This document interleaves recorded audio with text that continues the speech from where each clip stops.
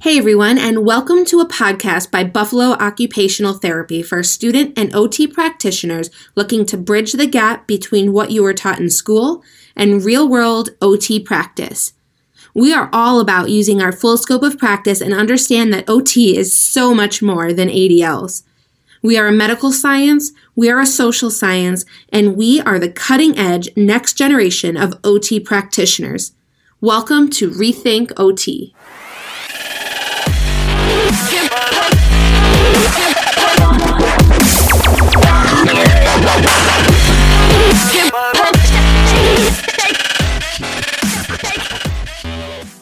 This episode is on executive function in occupational therapy. So if you've ever considered performing cognitive remedial therapy or working on executive function deficits within occupational therapy practice, this episode is for you. Let's jump in. The odds are very likely that if your client has a neurological condition, they will also have low-level cognitive and executive function deficits.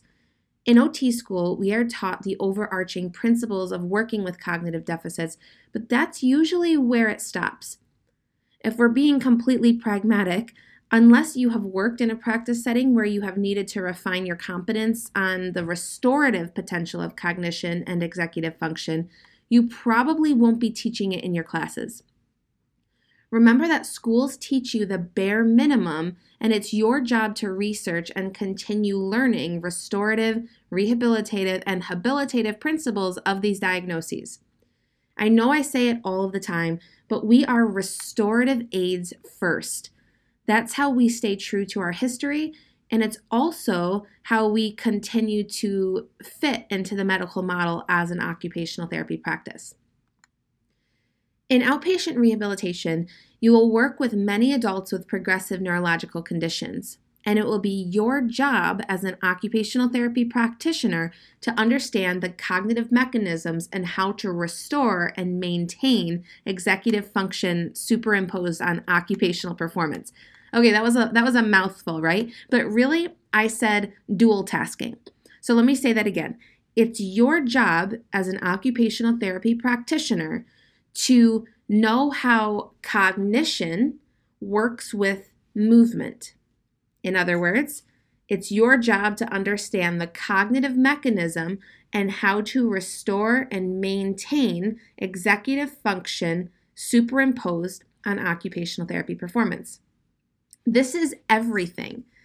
The occupational therapy practitioner is oftentimes the first healthcare professional to spot these concerns as they become apparent during task or activity analysis. When we look at attention, executive function, memory, and behavioral components of a task, this is where we're going to start seeing holes, and it's our job to address them. Any structure, function, and performance skill that is impeding or impacting the ability to engage in an occupation or its related activities is our job to address. And that's, I think, very, very important to be reminded of. Cognitive-based plans of care can take into consideration cognitive enhancement medications prescribed, if any. So it is important to understand pharmaceuticals. It's important to have an initial competency in them and be aware of your patient's medication list. I'll always collect their medication list. It's my job to know how it might interact with anything we're doing in therapy or warning signs to watch out for. It's always important to go back to, courses like medication or pharmaceuticals on MedBridge and just have a basic understanding of them. Cognitive stimulation activities are also something that you want to consider. So these are cognitive stimulation activities are discussion-based activities to promote stimulating mental activity. This is an important part of the process. So this is different than actual cognitive training or cognitive rehabilitation. Cognitive stimulation activities are a component of the process, and we'll get into that a little bit later. Lastly, additionally, we want to consider compensatory and adaptive strategies, both internal and external strategies, for the completion of tasks while living with altered brain function.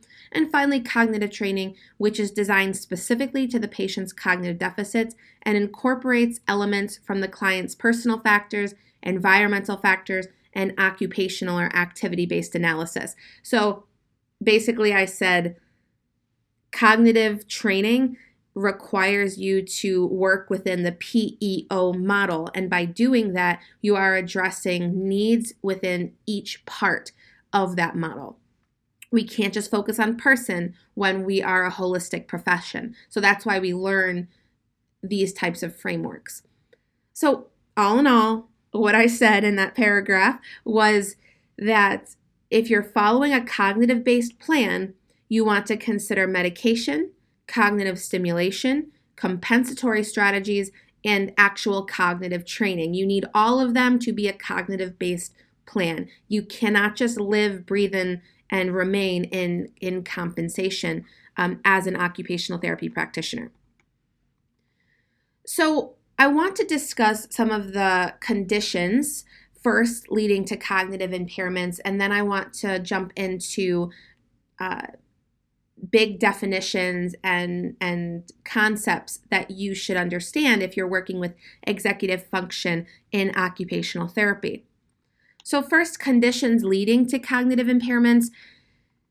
You have major structural changes that can cause low-level cognition or executive function deficits, including traumatic brain injury, other acquired brain injuries like cerebral vascular accidents, aneurysms, arteriovenous malformations or AVM bleeds, Parkinson's, MS, dementia, right?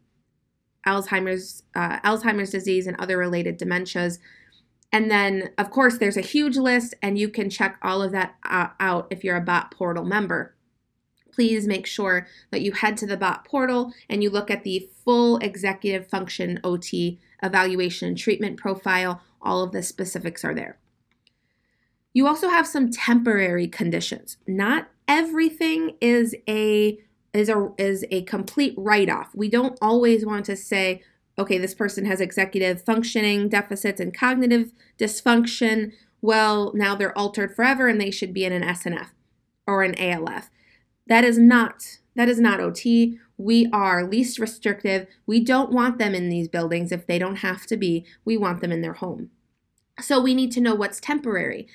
You want to teach your clients about temporary changes so that they know that they need to do something about it, they can address it, and there's hope.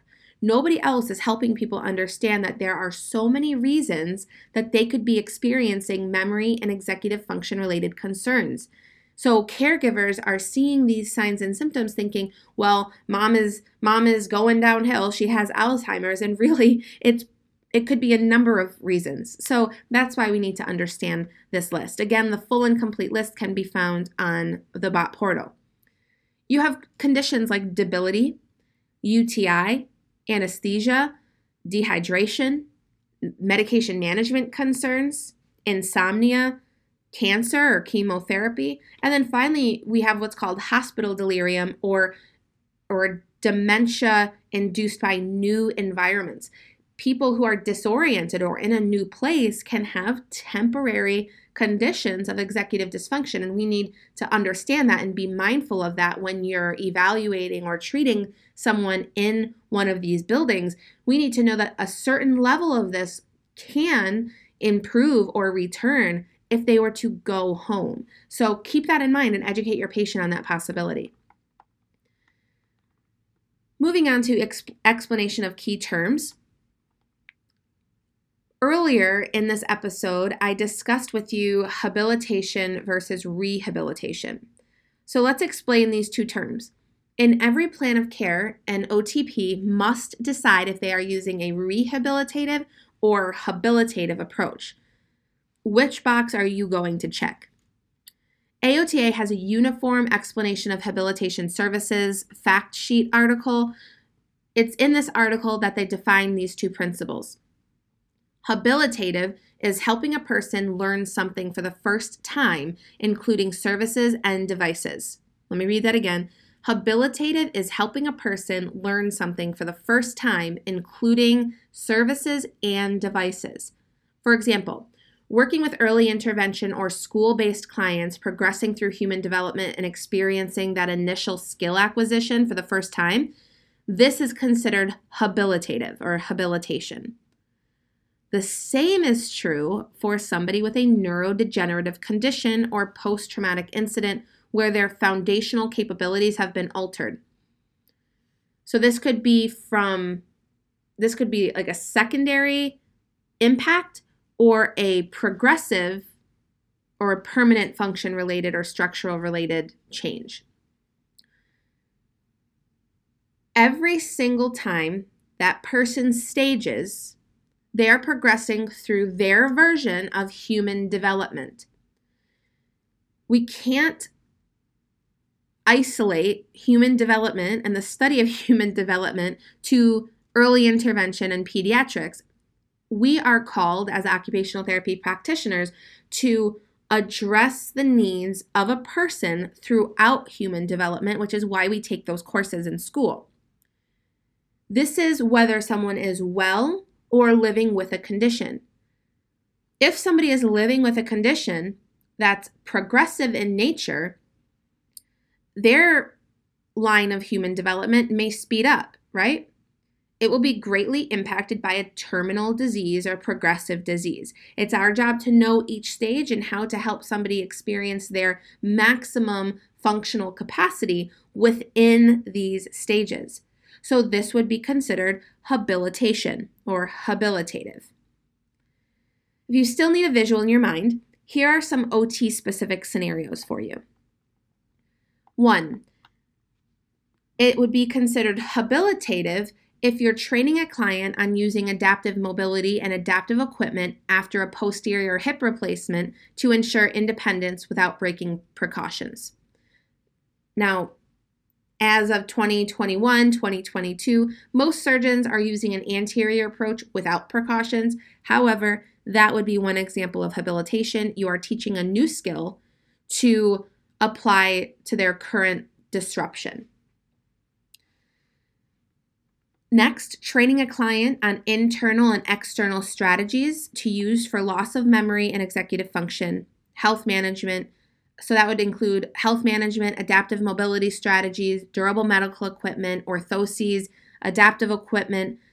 This is for a progressive neurological condition. This will be true, like I said, during every stage of their illness. So when you're teaching somebody or training somebody on these strategies, ways to change the way they're doing something, that is considered habilitative because they're learning a new skill for their this new stage of human development. I will stress it again, you do not stop experiencing human development at the age of 18. You are always experiencing new things. You are always having to adapt to changes in your body. You're going to have to learn a new way to do a skill that you need to perform in order to be independent. Finally, training a client on health management strategies, joint protection strategies, modalities, adaptive equipment, and adaptive mobility techniques with arthritic nature diagnoses. So again, someone's diagnosed with a chronic condition that's going to affect human development. They're going to have to change the way they're doing things. This is considered habilitation. Now, without getting too far away from executive dysfunction, habilitation is where we live and breathe in many settings when it comes to this topic. And that's why I'm addressing it, because, like I said, when you're dealing with changes in the brain, this is something new this person has never experienced, and they're going to have to learn strategies for the rest of their life to address their changing level of performance. Then you have rehabilitation. According to AOTA, rehabilitative approach is helping a person relearn something after an injury, illness, or disabling condition. Rehabilitative is truly restorative. We do both. So the question then becomes, can an occupational therapy practitioner really restore executive function and low-level cognition? The short answer is yes. It's important to note that most of the time, 100% evolution to prior level of function is not what the goal of our plan of care is. With that said, any ability to improve a remaining function using our clients' familiar ways of performing an activity is considered restorative. There's available research that supports restorative potential, albeit limited, into moderate stages of Alzheimer's disease is a thing. It's possible. As occupational therapy practitioners, we need to understand what the current research is for our patients. We are charged with allowing our client to live a least restrictive, which means a life with as little adaptations, modifications, and compensations while living with any diagnosis as possible. We must do our part to explore all avenues of this major body function, which is executive function, right? I want to express before we move on that AOTA has done a lot of work. From 2010 to 2017, they fought to ensure that our patients could bill for habilitative services. So when looking at the difference between habilitative and rehabilitative avenues of therapy execution, we need to understand that although we don't always see what is being done through AOTA behind the scenes, this was a huge win for our profession. Could you imagine being unable to bill for habilitative services as an occupational therapy practitioner? This is a crucial part of our domain. So I want to give credit where credit is due when we talk about this, because this was a direct result of advocacy at a national level. The next concept I want to discuss is neuroplasticity. There is an entire recording and training within the Bridge on neuroplasticity, so please check that out. There's also a training on it in the BOT portal, so also please dig into neuroplasticity. What I want to share with you right now regarding neuroplasticity is that neuroplasticity allows neurons or nerve cells to change in their core functions. The types of neurotransmitters they create and transmit, it can actually morph, right? This genetic material can adapt to develop more synapses, build more dendrites, and regrow after damage. Now, we all know that once a brain cell dies within the central nervous system, it doesn't come back. It's cell death, necrosis, it's gone. With that being said, it's important to know the neuroplastic tendencies of the brain when it comes to what we are capable of doing as therapy practitioners. Neuroplasticity is a permanent change in the cellular structure and the way the cells communicate. What happens when we target cognitive remedial therapy to the deficit in the brain, which is why it's so important to know neuroanatomy, when we target our treatments to impact the skill that there is a visible deficit in, you are telling the brain, hey, we have to use this area. There's cell death in this area. We're not functioning at top percent. We have to find a way through. We have to find a way around it. And it will ignite a compensatory mechanism within the brain to turn up the surrounding structures so that they begin to actually compensate for the loss in the structure in the middle, for example. So think about that every time you're doing a treatment, you're actually changing the morphology of somebody's brain. So keep that in mind, and that's all I'll say on neuroplasticity because I've already done a full training on it within the BOT portal, so go check that out. The next concept I want to discuss with you is cognitive reserve. That goes hand in hand with neuroplasticity. Memory is actually more complicated than you would think when it comes to cognitive reserve. There are several types of memory, and each can be affected differently depending on many factors. Did you know that two people could have the exact same diagnosis, but their memory will be impacted differently and at different rates? This means that you may have two patients admitted to the memory unit that require an evaluation, But both of these patients will have the same diagnosis for the same number of years, yet one of them will require minimum assistance times 1 for all ADLs, and the other will require standby supervision. This all stems from what we call cognitive reserve and brain reserve. So what are that? What are they, right?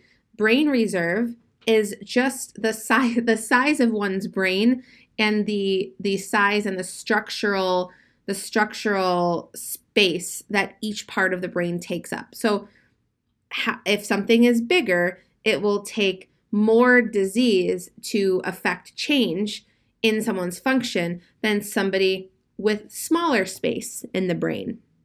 So brain reserve is what it is. That is just structural space that the brain is taking up. What I want to talk to you about is cognitive reserve. Cognitive reserve has been studied and proven benefit to many conditions aside from Alzheimer's disease. This includes vascular disease, Parkinson's disease, TBI, HIV, MS, and other neuropsychiatric disorders. Cognitive reserve suggests that the brain has the ability to withstand a certain amount of injury, and we're speaking about any kind of injury, even changes from disease or trauma, before symptoms of dementia become visible. In fact, based on someone's level of education, occupational attainment, and the number of leisure activities in which they regularly engage, the brain builds a certain amount of protection against the amount of amyloid plaques in certain areas of the brain. It also builds greater resilience against functional performance implications.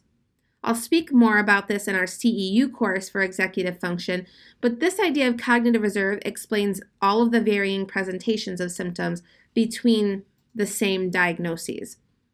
The biggest thing I want you to take out of the principle of cognitive reserve is that it requires preventative and maintenance-based care. So this starts from right now. This is lifelong. This is a lifelong process. Cognitive reserve is built over a lifetime when it comes to what kind of occupation or what kind of vocation you choose. Where are you working? How much education are you receiving? And then finally, what kind of social life do you have? Do you have hobbies? Are you in leadership roles? Do you volunteer? Are you in situations that are demanding multiple levels of executive function? This all goes into building someone's cognitive reserve. The motor components of executive function, remember that the brain is all connected. So although we're talking about cognition in occupational therapy in this podcast, you want to understand that you can't excuse motor function from the table. Executive function is everywhere. The brain controls everything, and movement has an impact on the way someone can think clearly, because your brain can only do so many things. It can only distribute resources so many areas before that demand is too great, right? So if someone's experiencing executive dysfunction, we're going to see mobility-based dysfunction as well. If somebody is experiencing a lot of motor dysfunction, they're going to distribute all of their cognitive resources to being able just to get through a motor-based task in therapy. They're not also going to be able to have a social conversation. That's why we need to know the status of both their motor function and their cognitive function during a executive function plan of care. Occupational therapy education is very extensive and holistic. We learn the entire body, and our scope of practice within our practice guidelines consists of whole body structures, functions, and skills. We can't dismiss one part of the body when working with the brain. That's why dual tasking is one of the only areas that an occupational therapy is unique in, because we have both cognitive training as well as motor training. we bridge the gap, right? So keep that in mind as we're moving forward discussing dual tasking training, which we'll get to towards the end of this podcast. Moving on to environmental components of executive function. Remember the term life space mobility, or life space. The spatial environment a person moves through within a specific time period, which includes social interactions, community engagement, and just real-world application of functional skills. All of this is crucial to preserve the brain. You see, mild cognitive impairments do not need to become progressive. They don't need to be dementia. Preventative actions can impede cognitive degeneration or cognitive decline in memory changes due to age. So yes, the memory does decline in a minimal capacity in aging. However, we can stave off this progressive process. I'm not saying all of the time, but certainly we can do our part to help this, and that's our role as OT. We can't just compensate somebody right into eternal dysfunction. That's not our role, so we need to know this information. Longitudinal analysis found that individuals who are restricted to home versus those who are not, those who go out into the community, have a higher risk of developing mild cognitive impairment, Alzheimer's disease, and accelerated decline in global cognitive function. You have to encourage people to leave their home. That is why during the state of COVID-19, so many patients started becoming so much more confused. I can't even tell you how many patients we've seen in the clinic saying they were fine, and over COVID, everything just started changing for them. I keep referring to low-level cognition and executive function, so before we move on, I do want to touch on the difference between the two. Technically, they're the same, but if you want to be specific, I prefer specifics, cognition is divided into low-level cognitive function and executive function. Executive function controls low-level cognitive tasks. If someone is experiencing deficits in low-level cognitive tasks, then you know beyond a shadow of any doubt that their executive functioning capabilities are also being impacted. Occupational therapy practitioners tend to live in the executive dysfunction space because we specialize in the rehabilitation of dual tasking, which is what we're going to be talking about. Remembering that all occupations require dual task performance. Head to the blog article to learn about all of the possible symptoms you can see with executive dysfunction.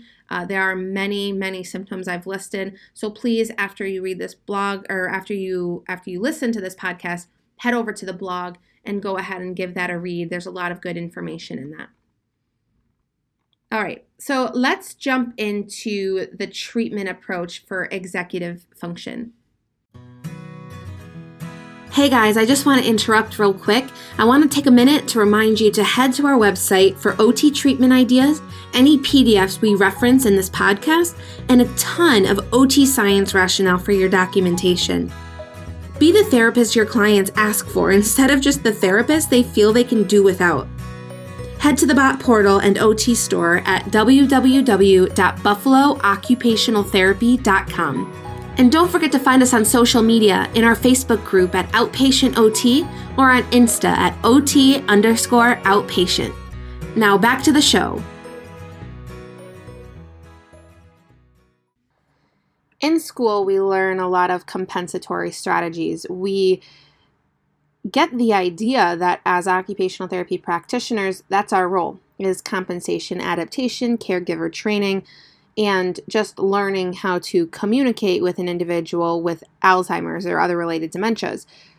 At least that was how my program depicted our role in executive dysfunction. On the BOT portal, I talk about ways to address attention impairments, remembering that there's not just one form of attention, it is a continuum, and I go more into that on the BOT portal. I also talk about ways to address visual memory, using the environment as a modality for intervention, as you know, we work in the PEO model, ways to incorporate caregiving, and of course, the traditional medication management, spaced retrieval therapy, and face recognition training. All of these things are common to occupational therapy in the executive functioning spaces. For that reason, I want to focus on two main intervention approaches in occupational therapy that incorporate executive dysfunction and deficits in low-level cognition. The first approach that you can use as an occupational therapy practitioner is cognitive remedial therapy and dual tasking. Dual tasking is an advanced function used in almost every activity within the 9 domains of occupation. It combines 2 high-level functions like walking and talking when you are with friends or listening and writing while actively making connections to learn new information. Have you ever listened to your teacher while taking amazing notes, but still fail to recall a single thing you discussed at the end of the day? This is decreased dual tasking performance. I wish I could address all of the research I have done in dual tasking, but that will need to wait for the executive function continuing education course I will build in the future. Instead, I want to focus on one systematic review of 14 total studies comprised of randomized control studies and repeated measure designs. Fritz and Company helps us understand that the ability to multitask stems from an individual's ability to have divided attention and their ability to perform the desired motor components of the task. In fact, divided attention impairments and dual tasking deficits are seen in most neurological conditions. This is something you need to know if you work with neurological conditions like Parkinson's, multiple sclerosis, CVA or stroke, TBI, and of course, Alzheimer's and other related dementias that you commonly see in skilled nursing facilities. So how would you see these impairments? If your client is nervous, has symptoms of anxiety, or is having a social conversation during a treatment while you have asked them to engage in an unsupported static sitting or standing activity, you may see them start to wobble, maybe they become shaky, but most often they're going to begin to slump. You see, balance, posture, pace and pattern of gait, or how fast and in what way they're walking, and stability are all coordinated to an individual's ability to dual task. Thankfully, available studies show that in mild to severe brain injury deficits, dual tasking training has been shown to improve balance, gait speed, tolerance for complex activity, and the cognitive function itself. So, how do we know this relates to occupational therapy? Executive function is one of the core performance functions or performance skills and functions within the occupational therapy practice framework. But if that's not enough for you, they use assessments we use in everyday practice like trail making test, the Stroop test, MoCA, all of these things, and they apply it to diagnoses like moderate Alzheimer's disease, Parkinson's disease, and other acquired brain injuries. This information tells us that your patients with advanced years have hope and potential for restorative treatment, not just compensations and caregiving training. So when we circle back to what we talked about earlier in this episode, you know that we do both habilitative forms of practice and rehabilitative or restorative forms of practice. These randomized controls trials, this systematic study shows that your patient, even with these conditions, has hope to improve executive functioning. And we need to know how to leverage the human body in order to bring this about for our patients and do our part on helping them go through life in a least restrictive manner. So let's bring the early part of the conversation even more back into the mix and talk about cognitive reserve. Stern states that by combining a cognitive intervention with an aerobic or mobility-based exercise, we hope to invoke a synergistic effect. That means they work together. The active exercise may actually boost brain reserve to improve plasticity and upregulation of BDNF, and the cognitive intervention may increase cognitive reserve by staying the efficiency of the cognitive networking underlying executive control. So what does all of that mean? I know that was definitely a mouthful there. What that means is that by using both an active exercise or a mobility-based component and a cognitive intervention, you're actually working on both the structural changes in the brain, but also you're working on the ability to maintain the cognitive reserve they've built over a lifetime. So what are some of the possible interventions that you can use for dual tasking? A lot of them can be found on the BOT portal. We have training videos. We also have explanations, so check that out. I will list a couple of them here. So the first one is serial subtraction while ambulating using a tandem gait pattern. Again, I'll say it. Serial subtraction while ambulating using a tandem gait pattern. I want to note on this, for example, you can phrase this by saying walking heel to toe while counting backwards. One is the skilled language of an activity analyst, and one is something an unskilled person can lead in gym class. Elevate your practice by elevating the language you choose to use when describing it. So instead of saying the patient walked heel to toe while counting backwards, you should instead say serial subtraction while ambulating using a tandem gait pattern. This is very important. You do not have the luxury of using basic language when it comes to occupational therapy. You have got to document defensively. We do not have the respect of the medical model. We don't.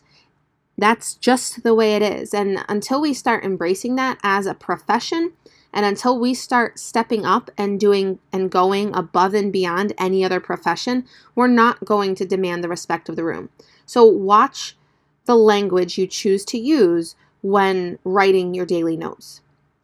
The second activity is catch-release, gross motor coordination activity while ambulating, doing categorization. In other words, bouncing a ball back and forth while listing words in a single category. For example, you'll bounce a ball back and forth with your patient, maybe listing all of the names you can think of or all of the colors. This is very, very good multimodal dual tasking activity. The third example is ambulating with good obstacle clearance while using working memory to retrieve answers from questions based on a previously spoken or read narrative. Another way of saying this, walk around and over obstacles while answering questions about a story. The fourth, dynamic stepping outside base of support in multiple planes of movement while repeating digit spans or digit span reversals. The basic way of saying this is stepping out to the sides, forward, and backwards while repeating the numbers the therapist reads. And then finally, in an article by Lemke et al. Entitled Transferability and Sustainability of Motor Cognitive Dual Tasking Training in Patients with Dementia, which is a randomized control trial, it suggested that designing a dual tasking plan of care in a continuum from basic, trained, multi-component dual tasking activities to using dual tasking activities very similar to the demands of the activity being challenged in everyday life is proven to demonstrate good transfer and generalizability into the skills required for dual tasking events when not in therapy. To summarize that, it's stating that it's important to work in a continuum, to use basic components like simply walking and categorizing. You are beginning to build the dual tasking skills necessary to do something like remembering a grocery list while walking around the store being distracted by multiple influencers, okay? So starting with basic components, working into an actual very similar activity or occupation-specific activity is how we can work in evidence-based practice using these skills. So we talked about dual tasking. I want to talk about the second major intervention you can use as a practitioner working within the biopsychosocial framework. This activity approach is metacognition. What the heck is metacognition? You probably don't use the word very often, but I am 100% certain that you are addressing metacognition in every occupational therapy treatment. Why am I so confident in that? Because it's an integral part of the following actions: global occupational performance, your client's willingness and desire to participate in therapy, and a crucial component of therapeutic potential, which means whether your client will have good, long-lasting results from therapy or whether they will be discharged with limited observed functional gains. More specifically, metacognition is the ability to think about thinking and occurs when self-regulation is applied to cognition.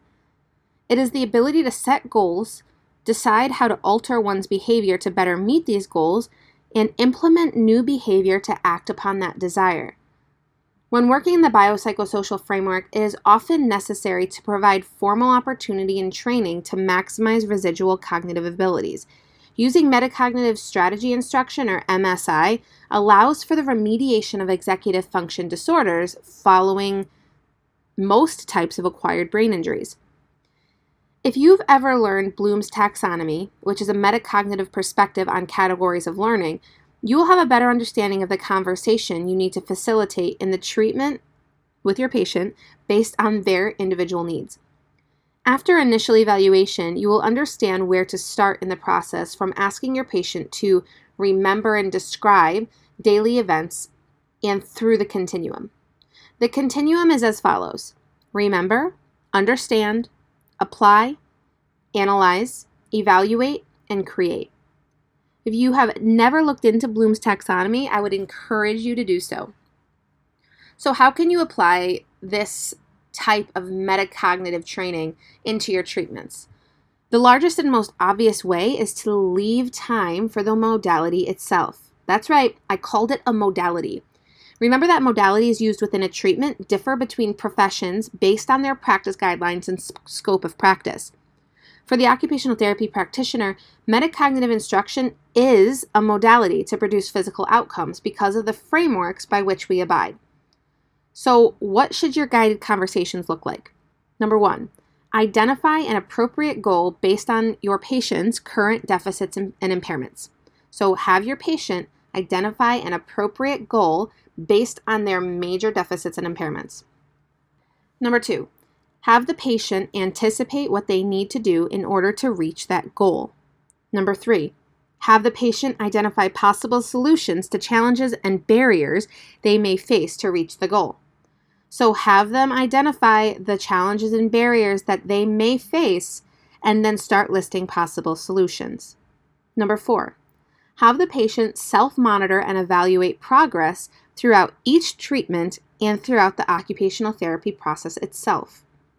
And number 5, have the patient modify the behavior or strategy that they've chosen to use if they're not making adequate progress. Never be scared to use conversation as a modality. Occupational therapy is designed to incorporate that in a physical restorative plan of care. By employing MSI, or metacognitive strategy instruction, into every treatment and intervention when working with executive dysfunction, you call upon types of brain function that can only be improved and activated during the practice of metacognitive skills. This will also help you remain client-centered and empower your patient to be in control of their care. In conclusion, occupational therapy has a crucial role in the treatment of cognitive and executive dysfunction. OT has a role that is exclusive to the occupational therapy knowledge base and must be utilized in order to help a patient arrive to their full functional capacity. Dual tasking and metacognitive strategy instruction are 2 approaches to execute in your OT treatments. Please look for the executive function resources on the BOT portal to help you better execute these thoughts in everyday practice. Thank you for listening, and we'll talk soon.